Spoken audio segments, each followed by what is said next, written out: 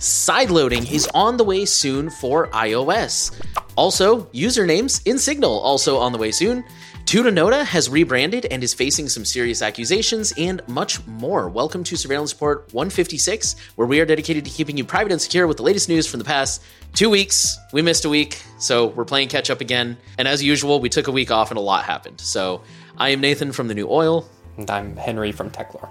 Our promo segment, as always, this podcast costs money. There's hosting, there's our time, there's editing software, all kinds of stuff. So if you want to keep this podcast free and mostly consistent for most people, then please consider supporting us. We have a Patreon where you can get perks in exchange. For $5 a month, you can ask a question. For $10 a month, you don't have to listen to this promo pitch. If you are not a fan of Patreon for whatever reason, we have LibrePay. And of course, we always have Monero, which is the most private and anonymous option for online payments.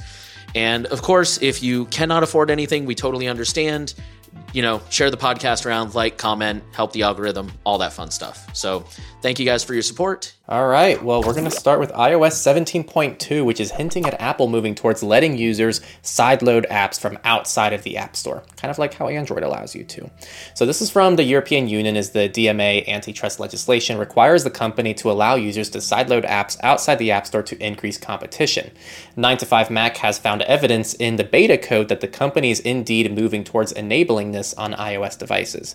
They call this managed app distribution, and 9to5Mac seems to think that this API would be related to MDM solutions for installing enterprise apps, which is already possible, but it seems that Apple has been working on something more significant than that, because they analyzed it and they learned that it has an extension endpoint declared in a system, which means that other apps can create extensions of this type. And digging further, they found a new unused entitlement that will give third-party apps permission to install other apps. In other words, this would allow developers to create their own app stores, in theory at least. They also found references to a region lock in the API, which suggests that Apple could restrict it to specific countries, which wouldn't make sense for MDM solution, but it does make sense for enabling sideloading in particular countries only when required by authorities such as the EU. And Apple has now published new documentation for this managed app distribution API on its website, confirming that it is primarily intended as an MDM solution. As we suggested in our report, it could still be used for other purposes, and you can read the original article below, quoting 9to5Mac in that note there. In theory, Apple is required to comply with this legislation by March 2024, but at the same time, Apple will also appeal to the EU about including the App Store in the DMA, but ultimately, iOS 17 can and will be ready for sideloading. In theory, of course. Okay, we have data breaches this week, like every week. And again, we're catching up, so we're both going to try to go through these as quick as possible. Our first one says, online store exposed millions of Chinese citizens' IDs. I'm going to screw this up. The store is called Zefingel, a China-based e-commerce store for importing goods from overseas. The database contained more than 3.3 million orders spanning from 2015 through 2020, but had not been protected with a password. It contained customer shipping addresses and phone numbers, as well as the customer's government-issued resident identity card number. Many of the orders also include uploaded copies of the customer's identity card. It is not known how long the database was exposed, but anyone who knew the IP address of the database could access the data using only their web browser and no password. TechCrunch reached out to the owners who took the database down and claimed that the quote-unquote vulnerability had been quote-unquote addressed. Personal data of over 500,000 Marina Bay Sands Lifestyle Rewards members was accessed in a data security breach, and is compromised names, email addresses, phone numbers, country of residences, as well as membership numbers and tiers. Membership data from MBS's casino rewards program is believed to be unaffected. McLaren Healthcare says a data breach impacted 2.2 million people. McLaren is a nonprofit healthcare system with 14 hospitals with a total bed capacity of over 2,600 and is supported by a team of 490 physicians across Michigan. The data includes full names, social security numbers, health insurance information, date of birth, billing or claims information, diagnosis, physician's information, medical record number, Medicare or Medicaid information, prescription or medication information, diagnostic results, and treatment information. They are now offering, you guessed it, 12 months of identity protection services. Well, on that note, Lockbit ransomware has leaked gigabytes of Boeing data, 43 gigabytes and more, and most of it was actually backups of their systems, but there was some configuration backups for IT management software and logs for monitoring and auditing tools. Backups from Citrix appliances were also listed, which sparked speculation about Lockbit ransomware using that disclosed Citrix bleed vulnerability, for which proof of concept exploit code was published on October 24th. which was very close to that October 22nd timestamp of the data that was leaked. Pharmacy provider TruePill data breach hits 2.3 million customers. So TruePill is a B2B focused pharmacy platform that uses APIs for order fulfillment and delivery services for direct-to-consumer brands, digital health companies, and other healthcare organizations across all 50 states in the US. This includes full name, medication type, demographic information, and name of prescribing physician. Some of the people receiving the data breaches notices were somewhat puzzled, claiming they had never heard of the company and were unsure how their data got to TruePill. The article is expecting multiple class action lawsuits for things like failing to encrypt sensitive medical data, a delay in notifying affected customers, which may have led to identity theft activity, and the notification being too vague and possibly not disclosing additional leaked data, such as addresses, dates of birth, medical treatment info, diagnosis info, and health insurance info. PG&A says cyber attack exposed data of nearly 9 million patients, and this is a medical transcription service to healthcare organizations in the US. It included full names, date of births, medical record numbers, hospital account numbers, admission diagnosis, date and time of service, social security numbers, insurance info, lab test results, and pretty much everything else about you in the hospital. Our favorite company had a new data breach in the UK. It was Samsung, for those of you who are new. So this breach lasted over a year, from July 2019 to June of 2020. It was the result of a vulnerability exploited in a third-party application that was used by the company. It included names, phone numbers, postal and email addresses. And according to the article, this is the third data breach that Samsung has suffered in 2 years. Toyota has confirmed a breach after Medusa ransomware threatens to leak data. To prove the intrusion, the hackers published sample data that includes financial documents, spreadsheets, purchase invoices, hashed account passwords, clear text user IDs and passwords, a lot more about the company and their administrative stuff. Most of the documents are in German, indicating that the hackers managed to access systems serving Toyota's operations in Central Europe. All right, these next two stories. The first one says prison phone company leaked 600,000 users' data and didn't notify them, FTC says. So this is a company called Global Tel-Link. So the FTC actually went after them. The company has agreed to a settlement that requires it to change its security practices and offer free credit monitoring and identity protection to affected users, but the settlement did not include a fine. The data was copied to a test environment built on Amazon Web Services cloud platform. They were testing a new version of a search software product. For about 2 days, the data was in the test environment and accessible via the internet without password protection or other access controls, according to the FTC. After hearing from a security researcher, Global Tel-Link reconfigured the test environment to cut off public access, but a few weeks later, the firm was notified by an identity monitoring vendor that the data was available on the dark web. Global Tel-Link did not notify any users until May of 2021. Even then, it was only a subset of them, according to the FTC.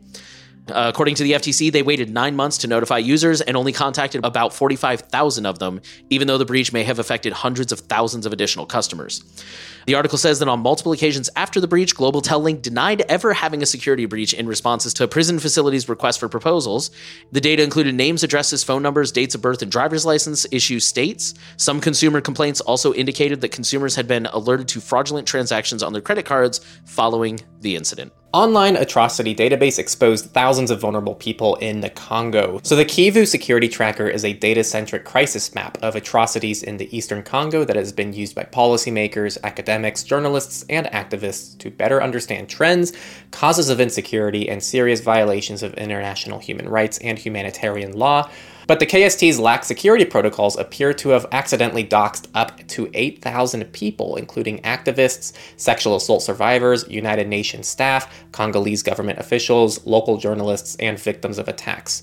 Hundreds of documents, including 165 spreadsheets that were on a public server, contain the names, locations, phone numbers, and organizational affiliations of those sources, as well as sensitive information about some 17,000 security incidents such as mass killings, torture, and attacks on peaceful protesters. The data was available on the KST's main website, and anyone with an internet connection could access it. The information appears to have been publicly available on the internet for more than 4 years, so a bit more than those 2 days. And so a lot of damage could have been done there. The spreadsheets, along with the main KST website, were taken offline on October 28th after an investigative journalist discovered the leak and informed Human Rights Watch and New York University's Center on International Cooperation. Transform says that ransomware data breach affected 267,000 patients. Transform is a not-for-profit shared service organization founded by 5 hospitals in Erie, St. Clair, Ontario, to manage their IT, supply chain, and accounts payable. The organization confirms that the attackers managed to steal a database containing information on 5.6 million patient visits, but That correlates to about 267,000 unique individuals. The shared drive has varying impact on the hospitals as each opted to store different types and amounts of data on it. So they break it down by hospital, but I'm just going to list it all here. And if you want to know per hospital what was stolen, you can go check the article. In total, it included names, addresses, social security numbers, social insurance numbers, gender, marital status, date of birth, pay rate, current and past employees, patients, a brief summary of medical conditions, and more. Really quick one, Toronto Public Library confirms data stolen in ransomware attack. So this affected employees, customers, volunteers, and donors. And the information was stolen from a compromised file server during an October ransomware attack. And the data goes back as far as 1998. The employee info includes names, social insurance numbers, date of births, and home addresses. Copies of government-issued identification documents provided to TPL by staff were also likely taken, and the library has yet to disclose what customer data was stolen and how many customers were affected. And our last data breach comes from Mr. Cooper, who is a mortgage and loan giant with more than 4 million customers. They have confirmed that data was compromised during a recent cyber attack. That's all the information we have at this time. If we hear anything, we'll try to keep you guys updated. And now companies, starting with Apple. This is kind of, on the surface an exciting one. So Apple is announcing RCS support is coming to iPhone next year. There still will be the green bubbles, but they might be a little bit less depressing because now this feature, via a software update later next year, will bring a wide range of iMessage style features to messaging between iPhone and Android users. So according to their statement, this will work alongside iMessage, which will continue to be their best and most secure messaging experience for Apple users. And it will not use any proprietary end-to-end encryption on top of RCS. So for those who don't know, RCS doesn't have its own built-in end-to-end encryption, but services like Google Messenger, Google has added its own end-to-end encryption on top of RCS. Apple has said they're not doing that, but Apple also said that they're going to be improving the standard and making it more secure. So it's unclear what Apple's trying to do in that realm or if we're going to see end-to-end encryption with RCS. I wouldn't count on it, but it would be cool to see. And just FYI, SMS and MMS will also continue to be available as a fallback when needed.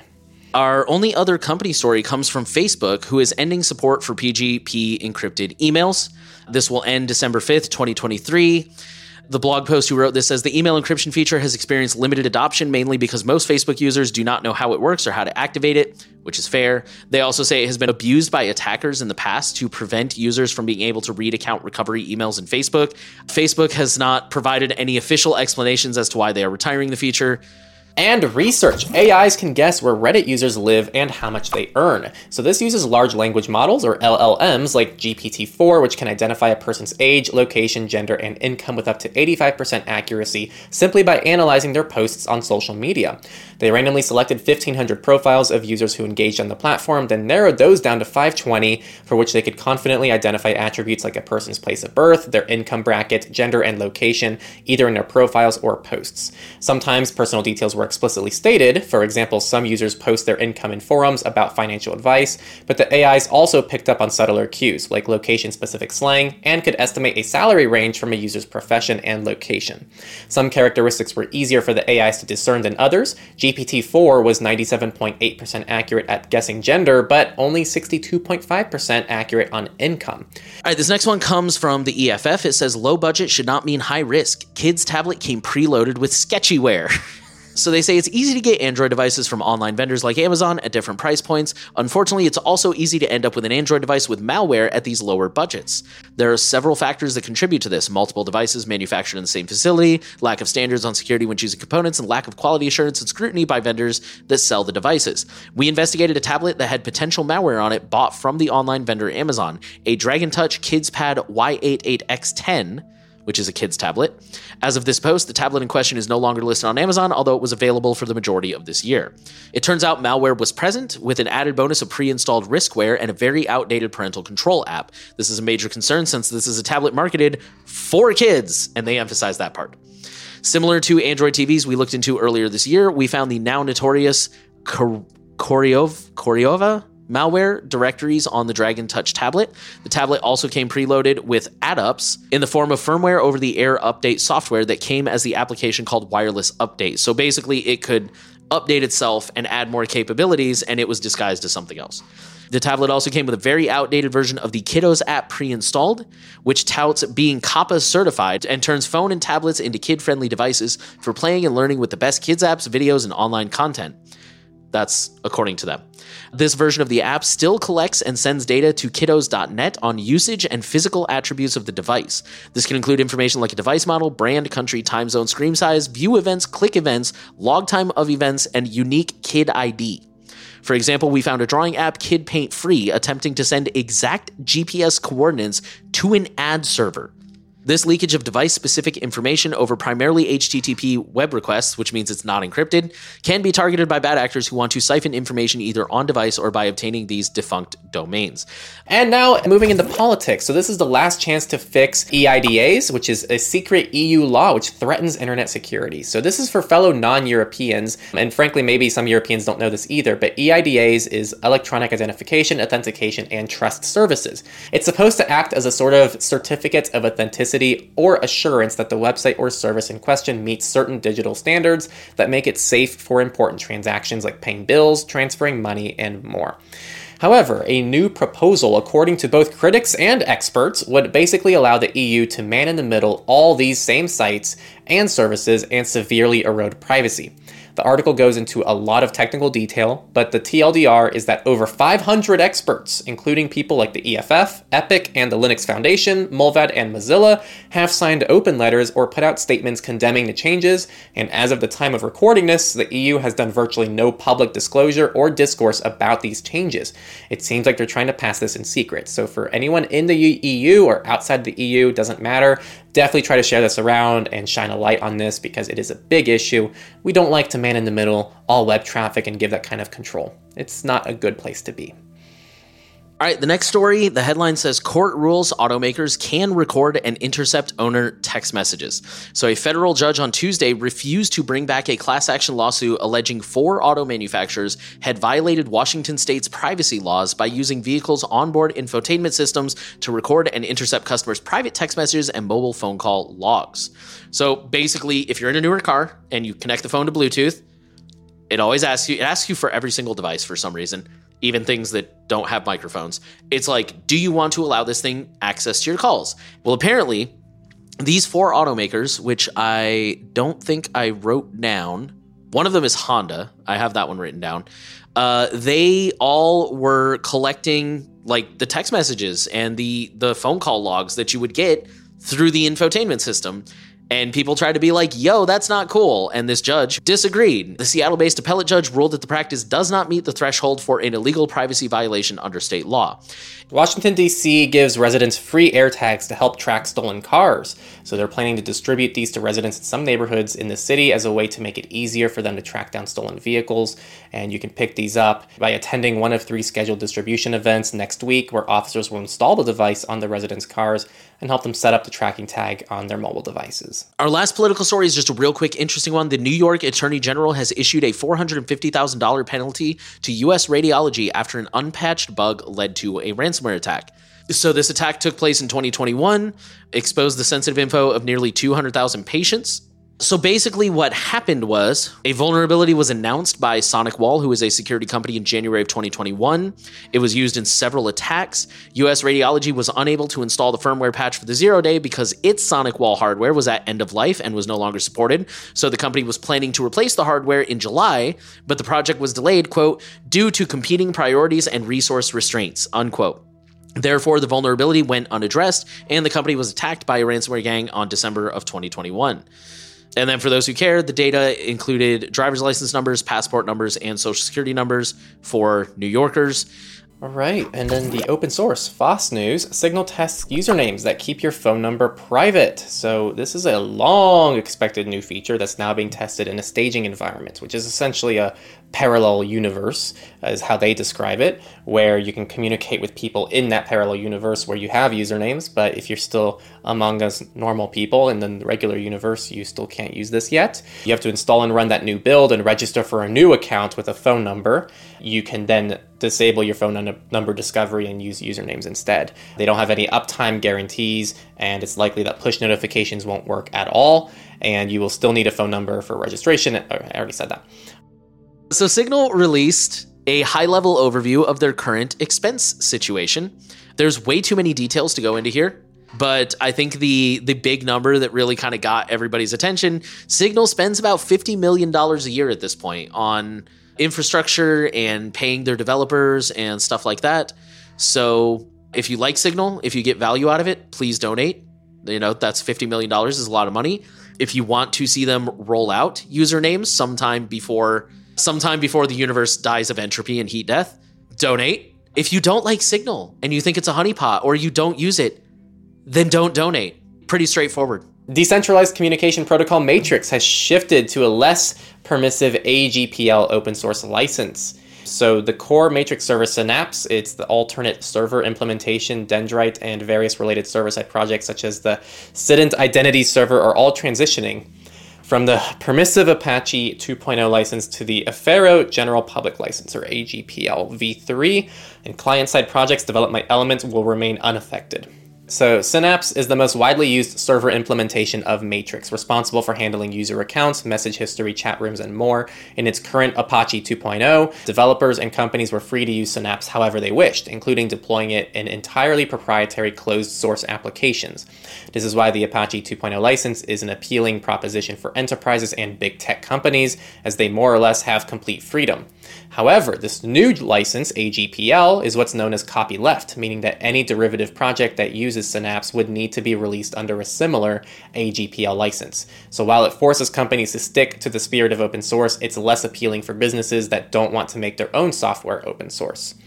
This also raises the question about what now for the Matrix Foundation, which thus far has been tasked with stewarding the Matrix project.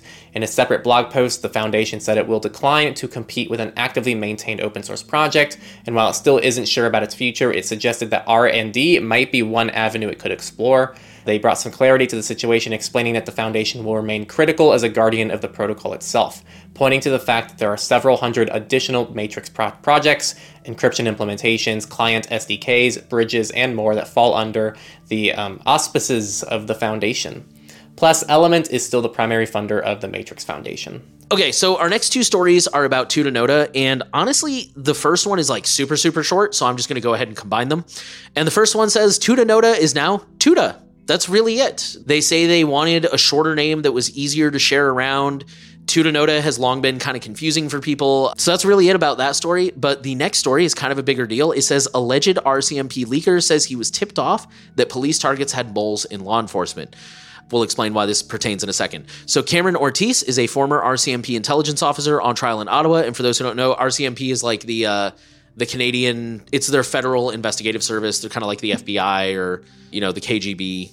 He has pleaded not guilty to all 6 charges against him, including charges under the Security of Information Act for allegedly sharing special operations information, quote unquote, intentionally and without authority. The Crown alleges that Ortiz used his position as the head of a highly secret unit within the RCMP to attempt to sell intelligence gathered by Canada and its Five Eyes allies to individuals linked to the criminal underworld. Don't know anything about any of that, just kind of giving some background. Ortiz told the jury that while he was leading the RCMP's Operational Research, or OR unit, he was contacted by a counterpart at a foreign agency in 2014. That counterpart, according to Ortiz, briefed him about a quote-unquote storefront, which the rest of us may know as a honeypot.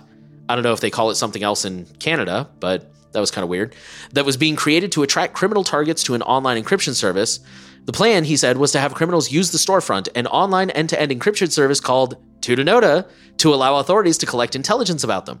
Quoting him, so if targets begin to use that service, the agency that's collecting the information would be able to feed it back to that information into the Five Eyes system and then back to the RCMP. So Tuda is obviously denying this, and this is linked in the show notes. Here's their statement. This weekend, Tudanoda was called a storefront and a honeypot without any evidence. Tudanoda, or now Tuda, is the encrypted email provider service with a focus on privacy, open source, and transparency. It is not linked to any secret service, and there is no backdoor included. It is not even necessary to trust our words, as our entire client code is published so that anyone can verify there is no backdoor. In another article, more excerpts of the hearing were explained, in which it reads like Mr. Ortiz was using Tudanoda to compute with the criminal rather than luring him into using it. So basically what they're saying is he was using Tudanoda, and it's completely unrelated. Like, he could have been using Gmail, he could have been using Proton, he could have been using Yahoo if he hates himself, I guess. They say, we are watching this case with great interest and will provide updates to all of our users when we have any new information regarding these outright falsehoods as the hearing will continue. We are actively working with our legal team to fight these slanderous claims. The next 2 stories I'll combine because they're both from Proton. And the first one is they're doing their annual account charity fundraiser where they support 10 charities. And so this is all nomination based. And so for all of you listening, you can purchase a raffle ticket for $10 and you can, I think, select or nominate whoever you want. And then they're going to select winners on December 28th. And the last day to do this is December 26th. The first date to buy is December 14th. So mark it on your calendars if you want to be a part of this. And that's pretty much it.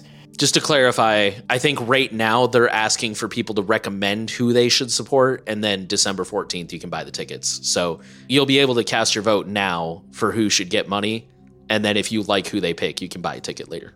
Perfect. Thank you. The next one is blockchain, not crypto. So this is, again, from Proton, and they are getting into blockchain with something called key transparency, which allows users to verify email addresses. And he made it clear that although the new feature uses blockchain, the key technology behind crypto, key transparency isn't some sketchy cryptocurrency linked to an exit scam. Proton Mail uses end-to-end encryption, and the issue, which is what Yen says, is ensuring that the public key actually belongs to the intended recipient.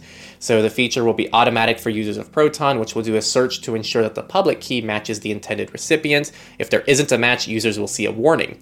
Proton rolled out the beta version of key transparency on their own private blockchain, meaning it's not run by a decentralized series of validators, as with Bitcoin or Ethereum. Yen said Proton might move the feature to a public blockchain after the current version serves as a proof of concept. In his interview, he acknowledged that the feature isn't necessarily for everyday people, but for users with a sophisticated threat model who need to ensure their emails are going to the correct destination, such as world leaders, executives, and activists. Our next story comes from Mulvad. They say they are moving their encrypted DNS servers to run in RAM. So basically, they moved, I think, all of their VPN servers now run only in RAM, and now they're doing the same with their DNS. They are configured using the same Linux kernel with the same level of security and privacy as our VPN infrastructure. This is the next step towards running our stateless infrastructure from RAM. And the last open source news comes from Canonical, who's revealed more details about Ubuntu Core Desktop. This is from their conference, and Core Desktop is not the next version of Ubuntu itself. Ordinary desktop and server Ubuntu aren't going anywhere, and the next release, number 24.04, codenamed Noble Numbat, will be default and come with all the usual additions and flavors.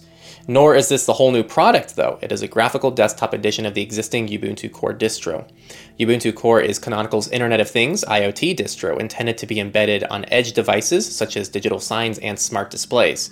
Canonical believes that it has some unique new angles. Core Desktop is constructed as additional layers on top of the existing Ubuntu Core distro, and like Core, it's entirely built with a single packaging system, Snap.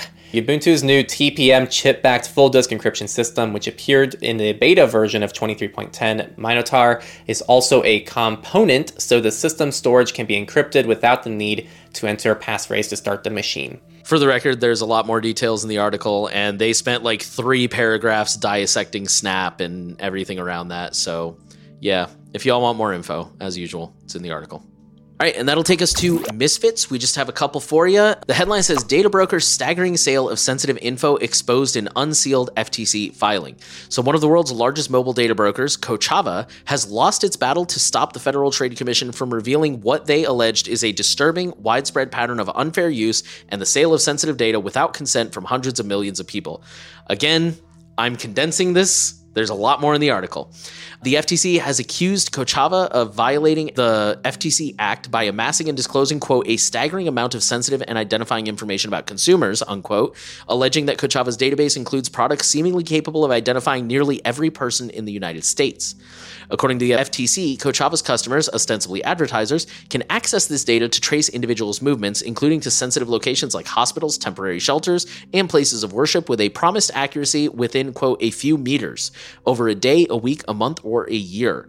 Kochava's products can provide a 360-degree perspective on individuals, unveiling personally identifying information like their names, home addresses, phone numbers, as well as sensitive information like their race, gender, ethnicity, annual income, political affiliations, or religion. And this is quoting the FTC, Kochava's use and disclosure of this precise geolocation information invades consumers' privacy and cause or are likely to cause consumers substantial injury. In addition, Kochava collects, uses, and discloses enormous amounts of additional private and sensitive information about consumers.